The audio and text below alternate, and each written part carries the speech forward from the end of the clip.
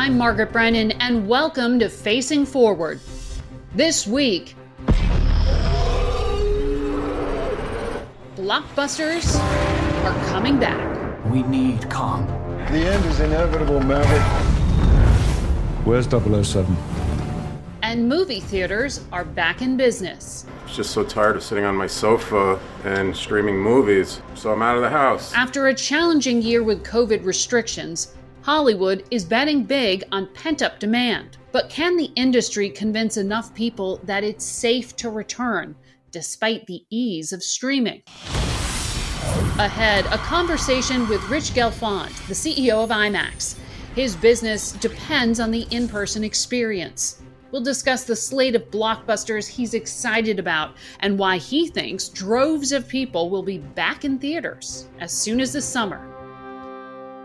This spring, if you'd rather spend time enjoying your lawn instead of trying to keep it alive, there's good news. TruGreen is the easiest and most affordable way to get a beautiful lawn. All you have to do is water and mow, and they'll do the rest. Weed control, fertilization, aeration, and even some things you might not even think of. They'll do all of it, while you can do literally anything else. With TruGreen, you can have your lawn looking as good as a putting green. That's not hyperbole. TruGreen is the official lawn care treatment provider of the PGA Tour. TruGreen offers a satisfaction guarantee, and they have a verified best price promise, which guarantees you the lowest price with no compromise on quality. You do you. Let TruGreen do your lawn care. Visit TruGreen.com to get the best lawn at the best price with the best people guaranteed. Rich, welcome to the podcast. I'm happy to be here, Margaret. So it is wonderfully warm right now. We're headed into this summer season. Vaccines are becoming available. Do you actually think we'll see a summer blockbuster movie season?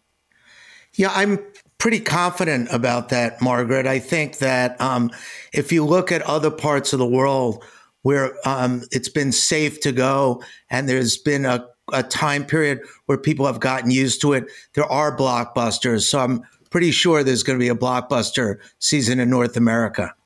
Well, I mean, some of the places you're probably talking about, like Australia, China, Japan, they've had their theaters open, but they've also been much more stringent in cracking down on personal behavior to help control the pandemic. That must make a huge difference for you here in the U.S., where things really vary state by state, town by town. Yeah, but you have to remember that the U.S. isn't really open. I mean, a number of theaters are open, but they're open on weekends. There haven't been blockbuster film releases pretty much for a year, with a few slight exceptions. So I think it's more a question of, do people feel safe going and are they comfortable? And I do think that's pretty much around the corner. And we've started to see some signs of life, little green shoots emerging. But I'm pretty sure between the vaccines and the regulation that we're going to make it. Going to make it, meaning to the summer blockbuster season, as you asked. Yeah. So, I mean, New York City, they have theaters open at partial capacity. I know Los Angeles, huge market, they're reopening. How open exactly are theaters in America? Well, something like 60, 70% of the theaters have been quote unquote open. But in fact, there have been very limited hours, in some cases, weekends only, in some cases, just a few shows a week. And I think the exhibitors did that in a way to take care of their infrastructure, make sure it's clean, not lose their employees, get training. But it's really not open in a true sense of it. And even though the box office has been increasing, it's still been a fraction of what it was before the pandemic. Mm-hmm. I mean, how do you get people to feel safe? Is it all about the vaccine? I don't think it's all about the vaccine. I think it's partly about the vaccine. I think it's partly about the reality of being safe. And then finally, I think it's about the perception of safety. So yes, the vaccine is a big deal. As you know, there's been a lot more doses. Also, you have to remember that a lot of the movie-going population in North America are younger people, and they tend to be objectively safer than other people in terms of the risks, and they tend to feel a little safer. So that's the first part of it. The second part of it is the safety protocols. And in fact, the industry has installed something called Cinema Safe, which is a series of steps, whether it has to do with cleaning or mask wearing or concessions, all sorts of things to make people objectively safer. And then the third one is the perception of safety. And that is, I think, as an industry, the movie industry has to go out of their way to, it involves somewhat consumer service. So I think you have to say when people come, thank you very much for coming. Welcome back. I think the facilities have to be cleaner than is safe. They have to evoke cleanliness when you come in. And I think the staff has to continue to handle egress and exit in certain ways that make people feel safe. So I really think it's all three. So it's really, there's a lot being put on the theater owners' shoulders, essentially, in order to help protect your brand and to help protect the films as well, right? I mean, AMC considered bankruptcy. You've seen Alamo Drafthouse filed for bankruptcy. I mean, this impacts your brand too. Well, IMAX was in a very different position than a lot of the companies you mentioned because we're global. And because we're global, the bad news is we entered the pandemic earlier than almost anyone because, as you know, China went in months before the rest of the world. On the other hand, though, we've gotten to learn from other territories, and we've seen what those protocols are. So I don't believe North America will open like a switch. No one else did. And if you use China as an example, first they ran some library content, then they ran some smaller movies. They established going back as safe. There was a word of mouth that people enjoyed it and felt safe. And then ultimately the blockbusters came back and they did extremely strong business. As a matter of fact, our December this year in China was almost 30% ahead of last December, and Chinese New Year was 1/3 better for the industry than it was in 2019 for Chinese New Year. So I think you can't expect, when the open sign comes in, people are going to flock in. I think you have to roll it out in a measured way. And I really believe, like in the rest of the world, people will accept that and come out. So here in the US, what's in the pipeline? Like, I can't imagine there's going to be a film about a virus or an outbreak anytime soon. Like, topically, is this experience driving a shift in production? Margaret, it sounds like you could have another career in running a movie studio, but I completely agree with you. I think there's going to have to be some sensitivity in terms of what we've just been through. But because the theaters were closed for such a long period of time, there's a big backlog of blockbuster films. So you have a lineup for the rest of the year that includes Black Widow from Disney, the sequel to Top Gun, Maverick with Tom Cruise. You have Godzilla versus Kong from Warner Brothers. You have Dune from Warner Brothers. You have a new Bond sequel. You have Mission Impossible. You have Spider-Man. So you're taking sort of a year and a half's worth of films and condensing them. And that's one reason I feel pretty good about this year, is I think it's kind of an embarrassment of riches in terms of the film slate that's available. I mean, it was tough, though, getting to this point. IMAX was down in revenue about 65% from the year before. You had to furlough employees. Are you back to hiring again? Well, we're in the process of unfurloughing people. We pretty much didn't fire anyone. And when the pandemic started, we decided not to fire people, but instead go to a 4-day work week. And the industry opened in fits and starts. So when it reopened in September, we thought we were out of the woods. But unfortunately, as the number of cases increased, that's when we had to furlough about 1/3 of our company. And we brought back probably about 20% of the people on furlough now. And as the industry opens over the next few months, we're planning on bringing back virtually everyone else. So when do you think that we will see in the U.S. the surge that you have seen in China and in Asia? My best guess would be in the July, August time period. Top Gun sequel, Maverick, with Tom Cruise. I haven't seen it, but people I know have seen it, think extremely highly of it. They think it may even be better than the first one. It's a typical kind of blockbuster movie in that it spans all the quadrants. It's a family movie. It's for kids. It's for older people. So that would be the time when I think things are really going to open up in a very material way. When will we get to pre-pandemic levels? Again, that's a harder one to assess.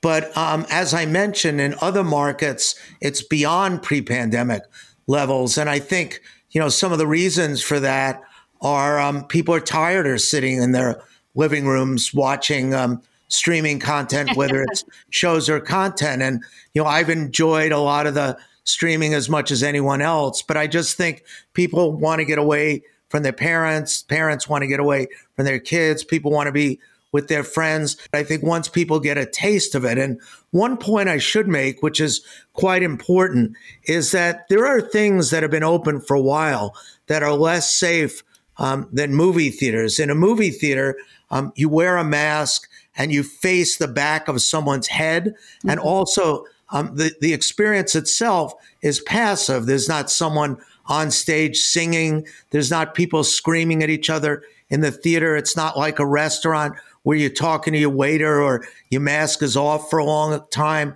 because you're eating. A movie theater is actually, one of the more safe out-of-home entertainment experiences. Okay, we're going to take a real quick break here, but on the other side of it, I want to continue talking about what to expect in the new normal.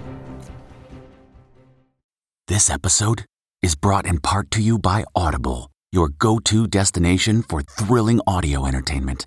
Whether you're looking for a hair-raising experience to enjoy while you're on the move or eager to dive into sinister and shocking tales, Audible has an exclusive collection of thrillers from best-selling authors that will keep you on the edge of your seat. Like James Patterson's first audio-only thriller, The Coldest Case. Experience stories like never before, where every chilling detail is brought to life by captivating sound design. Plus, as an Audible member, choose one title a month to make yours forever. And now, new members can try Audible free for 30 days. Just visit audible.com/WonderyPod or text WonderyPod to 500-500. That's audible.com/WonderyPod or text WonderyPod to 500-500. So for myself, I haven't been to a movie theater in ages, but I'm more risk averse. When you look around the U.S. and you see that the health restrictions are still in place, like putting a hard stop on 25% capacity in New York, for example, doesn't that put a lid on what is possible? I mean, do you need to get to herd immunity before you can say, hey, we're roaring? No, I don't think so. I think, in the way people say church was built for Easter Sunday, I think the theaters were built for huge blockbusters, opening weekend. And I think if we get to 50% capacity, you'll be able to do very good numbers at the theaters. Again, it might cut short a little bit an opening weekend where it wouldn't be as big as it theoretically could be. But at 50%, I think the industry can do extremely well. And you look at New York as an example. New York opened its restaurants at 25%, and then in the last few days just increased it to 50%. So I think that progression, again, is going to happen faster than people think. So I do think it's going to come back quickly. The exhibition industry has a unique challenge because it's not only the jurisdictions opening the theater, but it's the studios releasing the blockbuster films. And the studios have been reluctant to do that in the pandemic, not only in the US, but globally. And one of the reasons they've been reluctant is you really need New York and LA to create an event out of a film. So you could theoretically open a film in China or the Middle East or other places that's safe, but you really need the red carpet, you need the premiere, you need the talk shows, you need the critics. And New York and LA have had a disproportionate share in influencing the studios not to release their films. But the fact you were just saying, Hollywood and Los Angeles as major cities, LA was so hard hit by COVID. Why hasn't that driven a shift? Why does the movie production and all of what you're talking about just go elsewhere? It's a very hard thing to just pick up and move. I mean, production is much more of a global business than people think. A lot of television is shot in Georgia. A lot of movie production is done outside London at a number of studios. But in the LA area, you have the whole infrastructure. So whether it's the set designers or the lighting people or the makeup people or the hairstylists, or whether it's even the business people and the screenwriters and the production people, you can't move those things overnight. But I do think the fact that LA was hit so hard has in a way exaggerated the global concerns. So some of these other countries probably could have released Hollywood blockbusters a long time ago. But when executives are looking out their window and seeing such a tragic situation and it being so sad in their neighborhoods, it's very difficult to think the rest of the world will be different. But as LA's positivity rate has been driven down recently and production is opening up, I think that mindset also will change. So do you think that some of the adaptations are here to stay? I mean, we've seen this huge acceleration in moving to streaming, which you mentioned. And then you have, Disney, Warner Brothers doing simultaneous releases into theater and on demand. Do you think that's a trend that remains here to stay? I think for some smaller movies, that may be here to stay. More niche movies with, it's hard to recoup marketing costs on a small movie. But I think for blockbuster movies like the kind IMAX does, that is not here to stay. I mean, you have to remember that people have literally, not figuratively, been locked in their homes and in their living rooms with no alternative. So it's hardly surprising that they've decided to watch things that are streamed in their living rooms. I mean, people have kitchens, but they're dying to go out to restaurants. People can watch sports on TV, but they love going to live sports. And I don't think 100 years of movie going and social gathering and being a cultural icon is going to be undone by a new distribution technology that allows you to drive things in your living room. I mean, I don't know about you, Margaret, but and I'm not a millennial. I'm older, so I have a different viewpoint than many people. But I can't wait to get off my couch and do all of those things, and movies are one of the first of them. But then at the same time, we've gotten so used to doing things when we want to do them, where we want to do them, and on our own terms. So that would be the argument for streaming still having a foothold. But you're saying there are still just certain things that have to be in-person experience. Yeah, and I mean, I think streaming will have a foothold. But I asked myself, a lot of the streaming, which I love, so we really enjoyed Bridgerton. It's not the kind of thing I would typically watch. But the question is, will I take 8 hours when I can go to a restaurant, go to a concert, go to a ball game, because I live in New York, go to theater, go to the symphony? Am I going to commit 8 hours to doing that? Right. I don't think so. I think I'm going to do some of the other things that I used to do. And especially in the early stages, I think I'm going to relish doing those things. So yes, streaming is here to stay, but I think the golden age of streaming is going to look a lot different when the world opens up. So you're probably not allowed to answer this question, but what movie are you excited to see in an IMAX this year? Oh, well, I can definitely answer the question.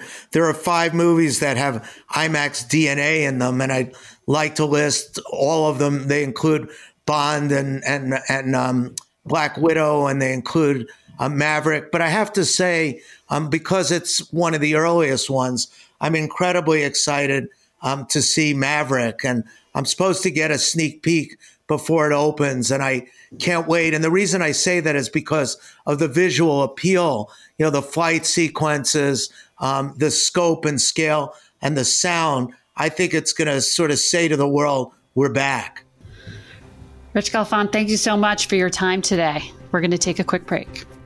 Thank you. This episode is brought to you by Huggies Little Movers. Huggies knows that babies come in all shapes and sizes, and your tushies do too. That's why Huggies is the #1 best-fitting diaper with its curved and stretchy fit and 12-hour protection against leaks. No matter what kind of butt you've got, you'll feel comfy while your baby's mushy little tushy wiggles and jiggles all around. Get your baby butt in the best-fitting diaper. Huggies Little Movers. We got you, baby. Now to an underreported story. In the Horn of Africa, there is a growing humanitarian crisis in Tigray, a region sandwiched between Ethiopia and Eritrea. Disturbing reports of ethnic cleansing and rape being used as a weapon of war are swirling. Now, at least a dozen top UN officials have condemned abuses there. This week, for the first time since fighting erupted in November between Ethiopia and forces from the Tigray People's Liberation Front, Ethiopian Prime Minister Abiy Ahmed acknowledged the atrocities and that troops from Eritrea had entered the area. Secretary Blinken publicly called for forces from Eritrea and neighboring Amhara to leave. They need to come out, and a force that will not abuse the human rights of the people of Tigray or commit acts of ethnic cleansing, which we've seen in Western Tigray, that has to stop. President Biden dispatched his close ally, Senator Chris Coons of Delaware, to meet with the Ethiopian Prime Minister over the weekend. The State Department said he'd convinced the Ethiopian leader to condemn the human rights violations and agreed international negotiations. Meanwhile, humanitarian workers are warning a growing number of people are starving in the region. At least 1 million people have been left homeless and thousands have died in the ongoing crisis. Thank you for listening to Facing Forward. New episodes are available every Friday. Join us each week as we make sense of our changing world together. I'm Margaret Brennan. You can also find me on your CBS network broadcast station Sunday mornings on Face the Nation or on our digital network CBSN at 10:30 a.m., 1 p.m., and 4 p.m. Sundays or through our Paramount Plus app. Facing Forward is produced by Face the Nation's Ann Shue, Richard Escobedo, and Kelsey Miklas. Be sure to subscribe to our podcast on your favorite platforms and leave us a review on Apple Podcasts.